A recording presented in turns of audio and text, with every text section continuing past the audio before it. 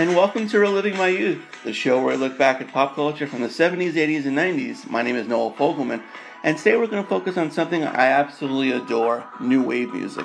And I recently had a chance to chat with Lori Majewski. Lori, along with her co-author Jonathan Bernstein, wrote Mad World. It's a book about new wave music, and they've dealt with about 12 different artists, and they focused on one of their songs. And they kind of gave the origin story of that song. They spoke with the artist, so the artists give the story of that particular song, what's going on with the band now. And if you like any of these artists, Tears for Fears is my favorite artist of all time, hence the name of the book, Mad World. Thompson Twins, Depeche Mode, Duran Duran, Bow Wow Wow, Animotion, Adam Ant, Howard Jones. If you like at least two of those artists, you'll love the book. And even if you don't know much about new wave music, you will after this book. That's how good it is. I got a couple of my friends. I recommended it to them. They love the book. Lori currently co-hosts Feedback on SiriusXM's Volume channel, channel 106 in the morning. If you like music, if you like talk radio, you'll love the channel. Here's my interview with Lori. And helping me relive my youth today is Lori Majewski. Lori is the co-author of one of the best books I read recently, Mad World, as well as the co-host of Feedback on SiriusXM's Volume. It's a great show with Nick Carter, who is the co-host. Lori, how you doing today? I'm great. How are you? I'm doing great. Thank you so much for joining us. Before we really get started, I saw that you went to see U2 a couple weeks ago. I think it was the same show I did. How was that? Oh, really? Was it the first night at MetLife Stadium? Yes, first night. Yes, Wednesday night. What did you think? Well, that was the first time I've seen them before. Really? Yeah, because they're a band where I want to hand them like a playlist and just play these songs. And once it was the Joshua Tree 30th anniversary, I'm like, thank you. And it was an unbelievable show. Well, talk about reliving my youth. Yeah, exactly. I went to see the Joshua Tree 87 tour probably at least a half a dozen times. Wow. So for me, going back to see it again, I wanted to see how those songs had aged, and I was so pleasantly surprised. I think the Joshua Tree, those songs are more relevant now than they've ever been. It was interesting, though, to see a kinder, gentler Bono. We live in a very divisive culture, and certainly in the 80s, there were plenty of people who were anti-Reagan, anti-Thatcher, but Bono really stopped short of going after Trump, who makes Reagan kind of look like a teddy bear, and smart, and not having Alzheimer's. So very strange. Yeah, totally. And I found out that he developed a friendship with George W. Bush. Yes, yeah, he had developed a friendship with him by, hands across the aisle to say, I really need you to help me in Africa. We need to solve some of the problems there. I think it was AIDS related. But yeah, Africa has a lot of challenges. Or was it debt relief? May have been debt relief. But George W. Bush, took him very seriously and accepted the meeting with him, and he came to learn a lot from Bono. And I think that's what's kind of cool, is that people say, oh, is this one George Clooney going to run for president or for senator? Is Bono going to run for office? They actually get more done wielding their influence as a celebrity. I think Donald Trump would attest to that as well. I don't think being president for him is all that it's cracked up to be. No, I don't think so. I mean, if you're thinking being president was like an easy job, I really thought he was completely overwhelmed and has been. But, that's for another podcast, so to speak. That's for another podcast 30 years from now, when hopefully the planet's still around and we're reliving our youth. Exactly. Yeah, and getting back to music, I mean, I've seen U2 on the Joshua Tree tour, 87, half a dozen times, but I've seen U2 more times than I can count throughout my life, and I dare say that was my favorite concert ever a few weeks ago at MetLife Stadium. Oh, wow. And yeah, just all coming out with was it, I think, Sunday Bloody Sunday, and all those songs right off the bat. The only problem I had was kind of ending on a new song like that. I was. Well, it really fit the trajectory of the concert.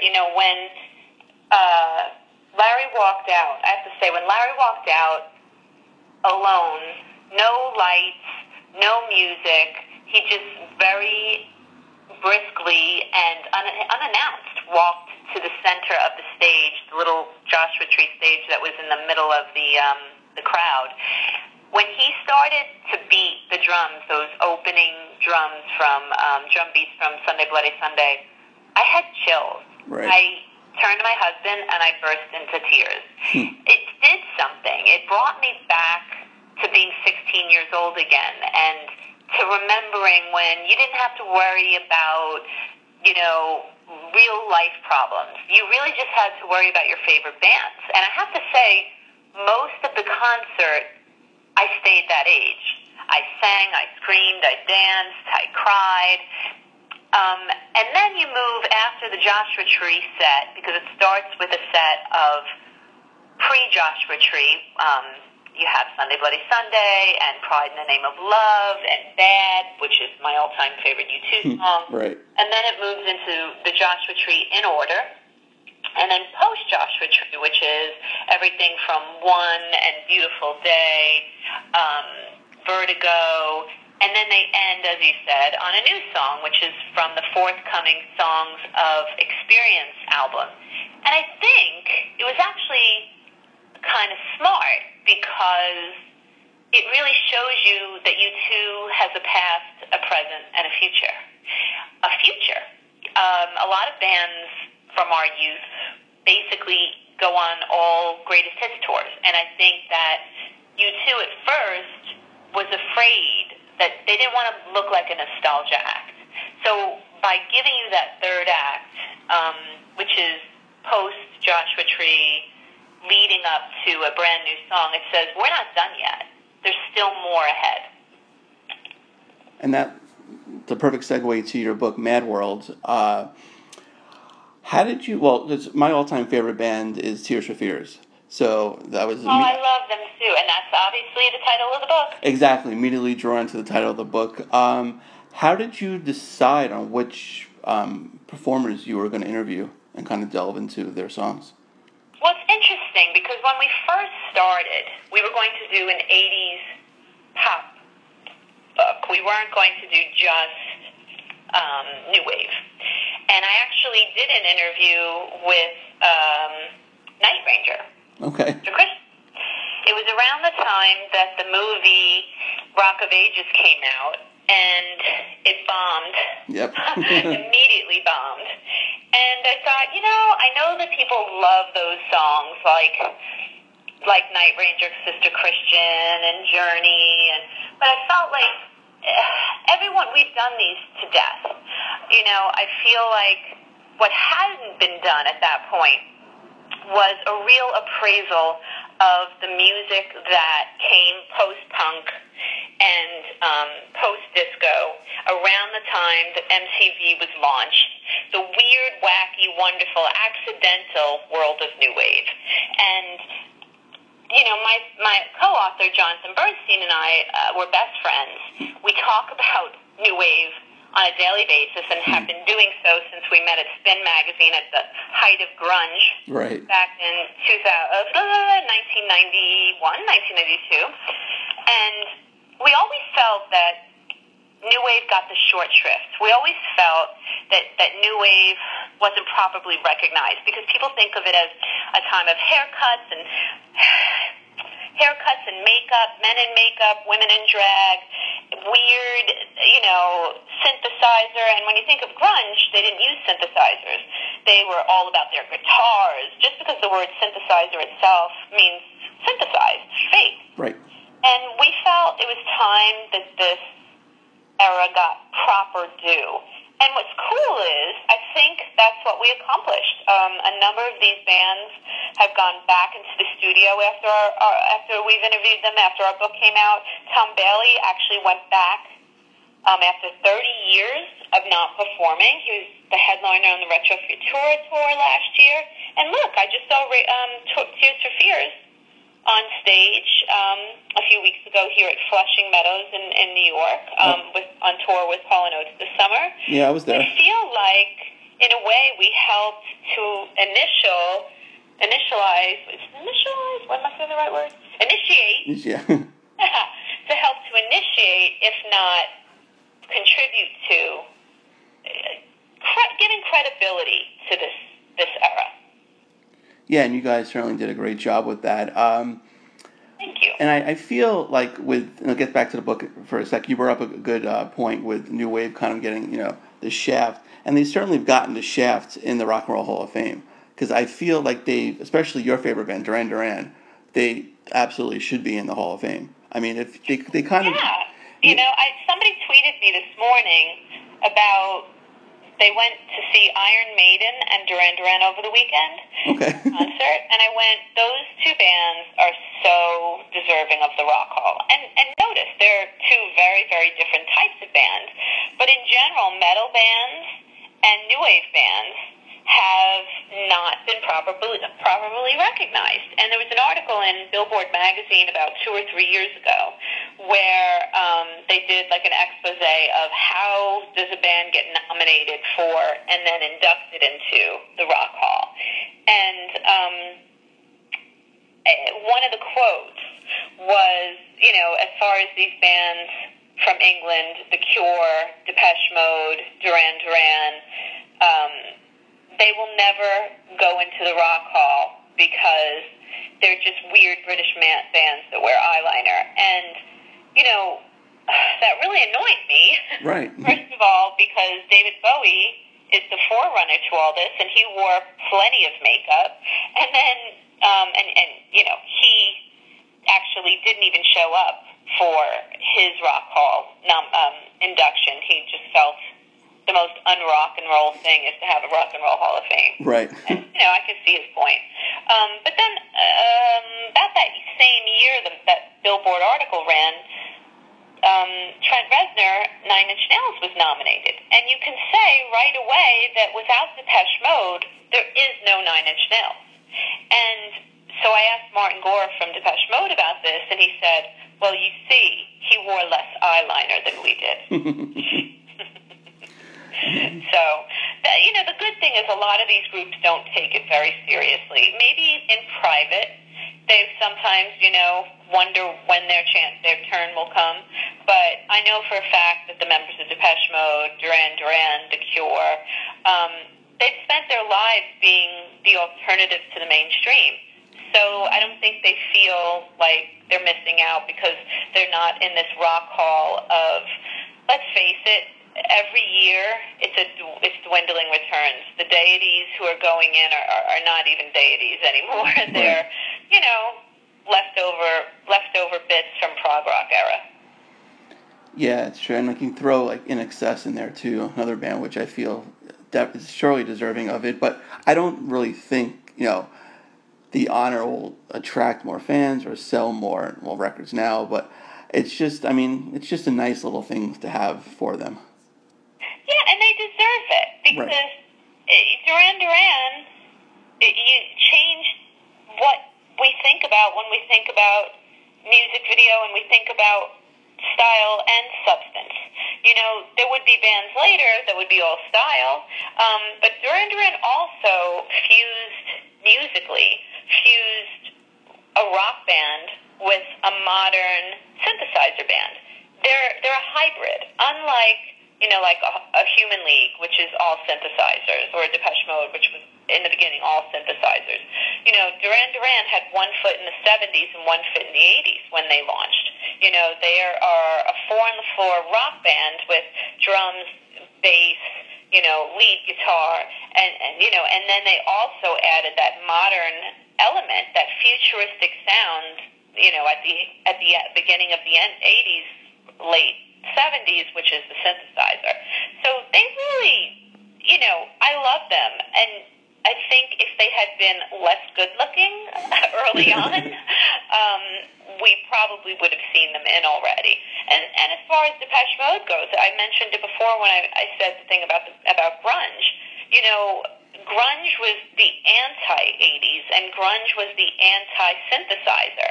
They were like, look, we're going back to Neanderthal days where we just, strum a guitar, don't wash our hair, and bang on drums like cavemen.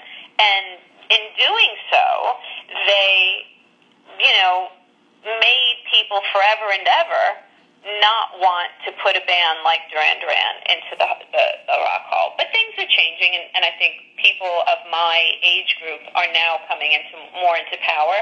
So I do think they will eventually make it, and Depeche will make it, and The Cure will make it. Yeah, and hopefully In Excess. And I don't expect Tears for Fears, my favorite band, to make it, but I don't think they released enough music. Their career was cut short. I mean, they were on the wane as it was by the time Michael had died. But what happens is, when a band like that leaves the spotlight for so long, we forget how important they were. Thompson Twins was the same way. Right. Like, they were really big at the time, Madison Square Garden style, huge bands. But then, Thompson Twins break up, Tears for Fears breaks up at the height of their fame. Yes.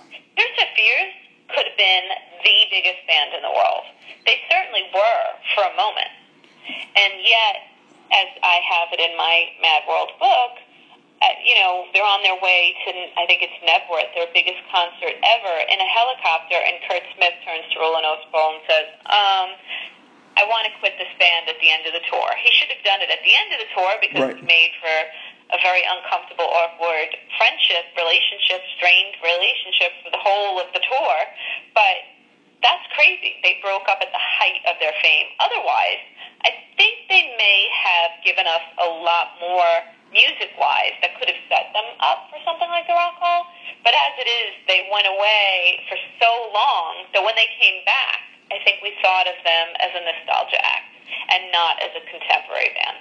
Yeah, and it's funny now because it's been, I think, 13 years since they released their last album, which was really good.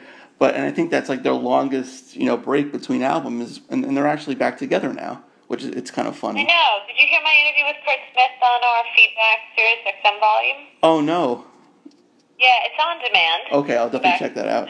But I asked him about that. I asked Kurt Smith about that, and, he laughed. He's like, Lori, we haven't been working on the album for all 13 years. I'm like, okay, but can you get it out already? We want to hear this new music. Exactly. Stop being on psych, Yeah, and by the way, music changes over the course of 13 years. Do you think you really still love what you created 13 years ago? Yeah. Music's of the moment. You need to get it out there. Right, and it's really funny because I've seen Tears for Fears. I've seen them like a bunch of times. I've seen them like without Kurt, with Kurt. And now that Kurt's back, they actually play some of the songs that Roland created without Kurt.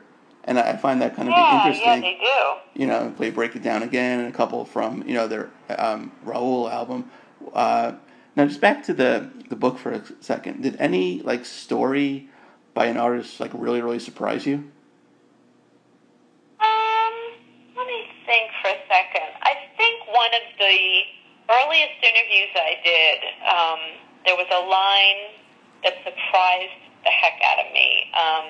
I was talking to Peter Hook of Joy Division and New Order about the acrimonious relationship between him and Bernard Sumner. Right. And I basically said, this has been going on for a while now, but when can you trace it back to? And he said, well, to be honest, we were never friends.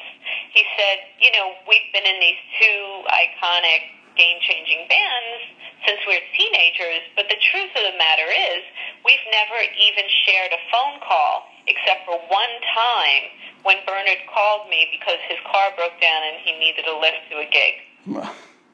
And I was like, you're telling me in over 35 years you have shared one phone call? And he's like, yep. And that really surprised me because you hear about bands that don't get along or they don't like each other. But the fact, and yes, they hate each other now.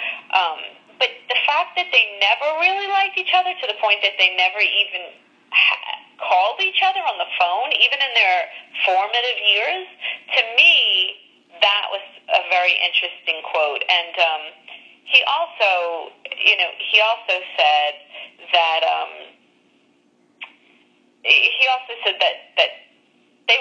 that's what made their music so interesting, was that tension, that fire between them. And Bernard eventually didn't like it. I mean, I interviewed Bernard Sumner couple years ago now, 2 years ago maybe, and it was when they put out their last New Order record, Music Complete, was it? And I talked to him about that, and he said, well, look, he goes, yes, it sounds good in theory that there's this fire and tension, but you have to go to the studio every day. You have to see this person every day. It wears you down. And he's like, at what point do you choose music, and at what point do you choose a happy life? He was no longer happy being in the same room with Peter Hook, and Peter Hook the same way. But I think Peter Hook was more willing to swallow it for the sake of music, and Bernard was not. Wow, that's amazing. That's sad too, isn't it? Yeah.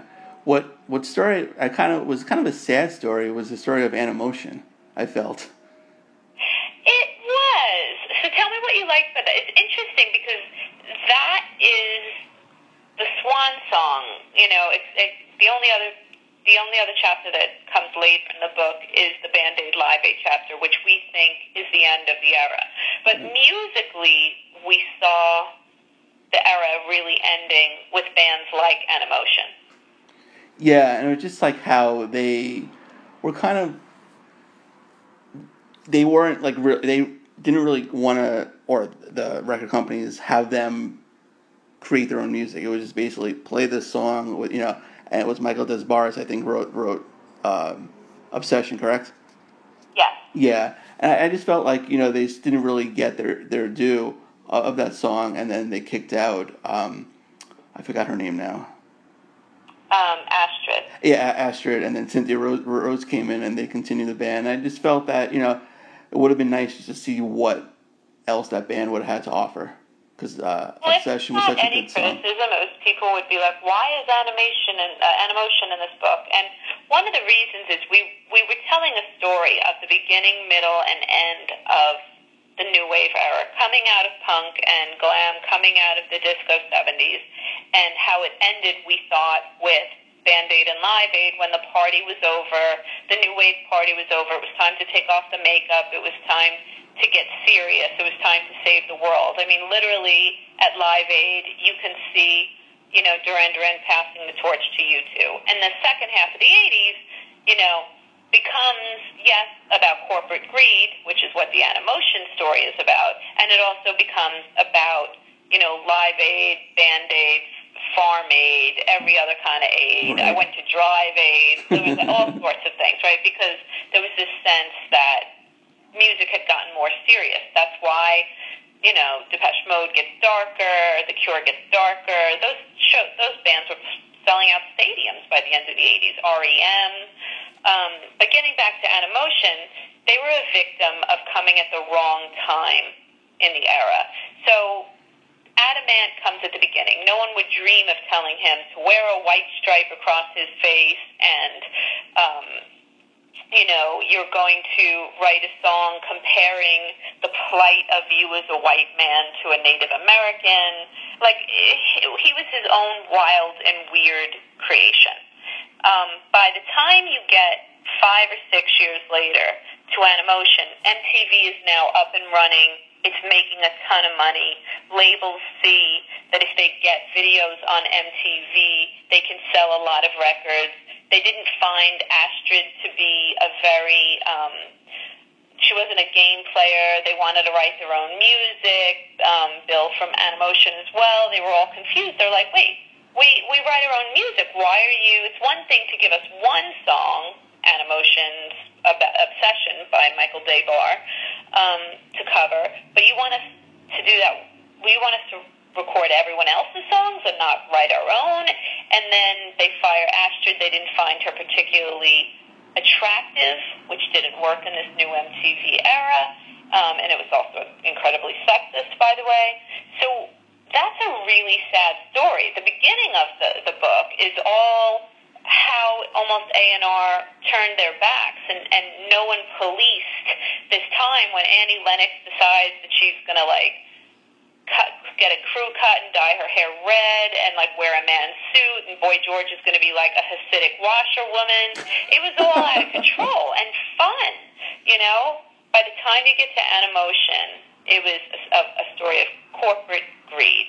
And I don't know if we ever really recovered from that. There was a brief moment in grunge again where things seemed to be authentic. But, you know, even that push and pull, I want to be famous, I don't want to be famous, is ultimately what killed Kurt Cobain. So Animotion is actually an important chapter because it shows you how music changed. Wow, yeah, it's definitely did. So what are some of like your favorite like current bands now?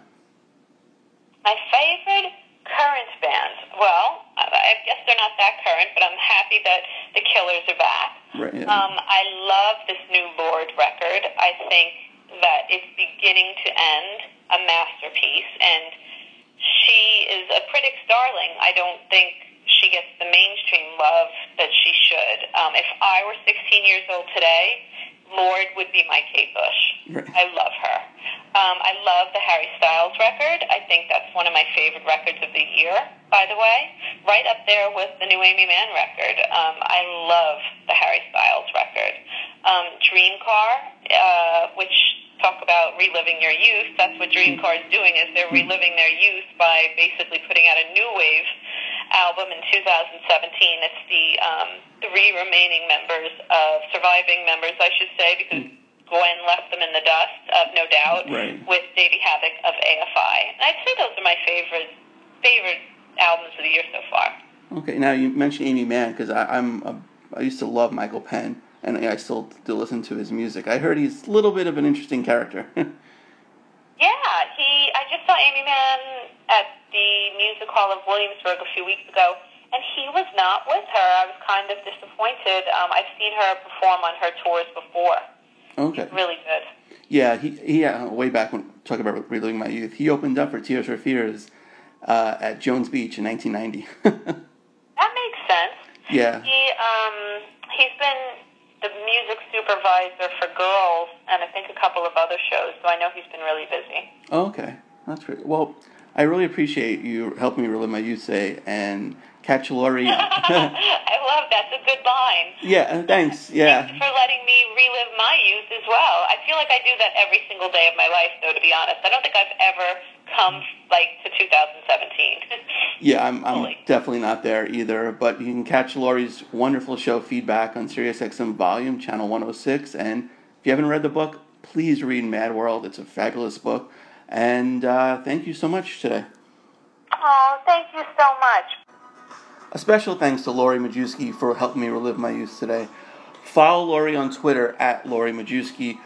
Read Mad World. It's an absolutely fantastic book. I can't stress that enough. Listen to Laurie every weekday morning on SiriusXM's Volume Channel 106. Her show is called Feedback. If you guys have Facebook, be sure to like the page Reliving My Youth. Follow me on Twitter at TheFirstNoah19. Sometimes I have things, funny things to say. Special thanks to everyone who listens to the show, and see you next time.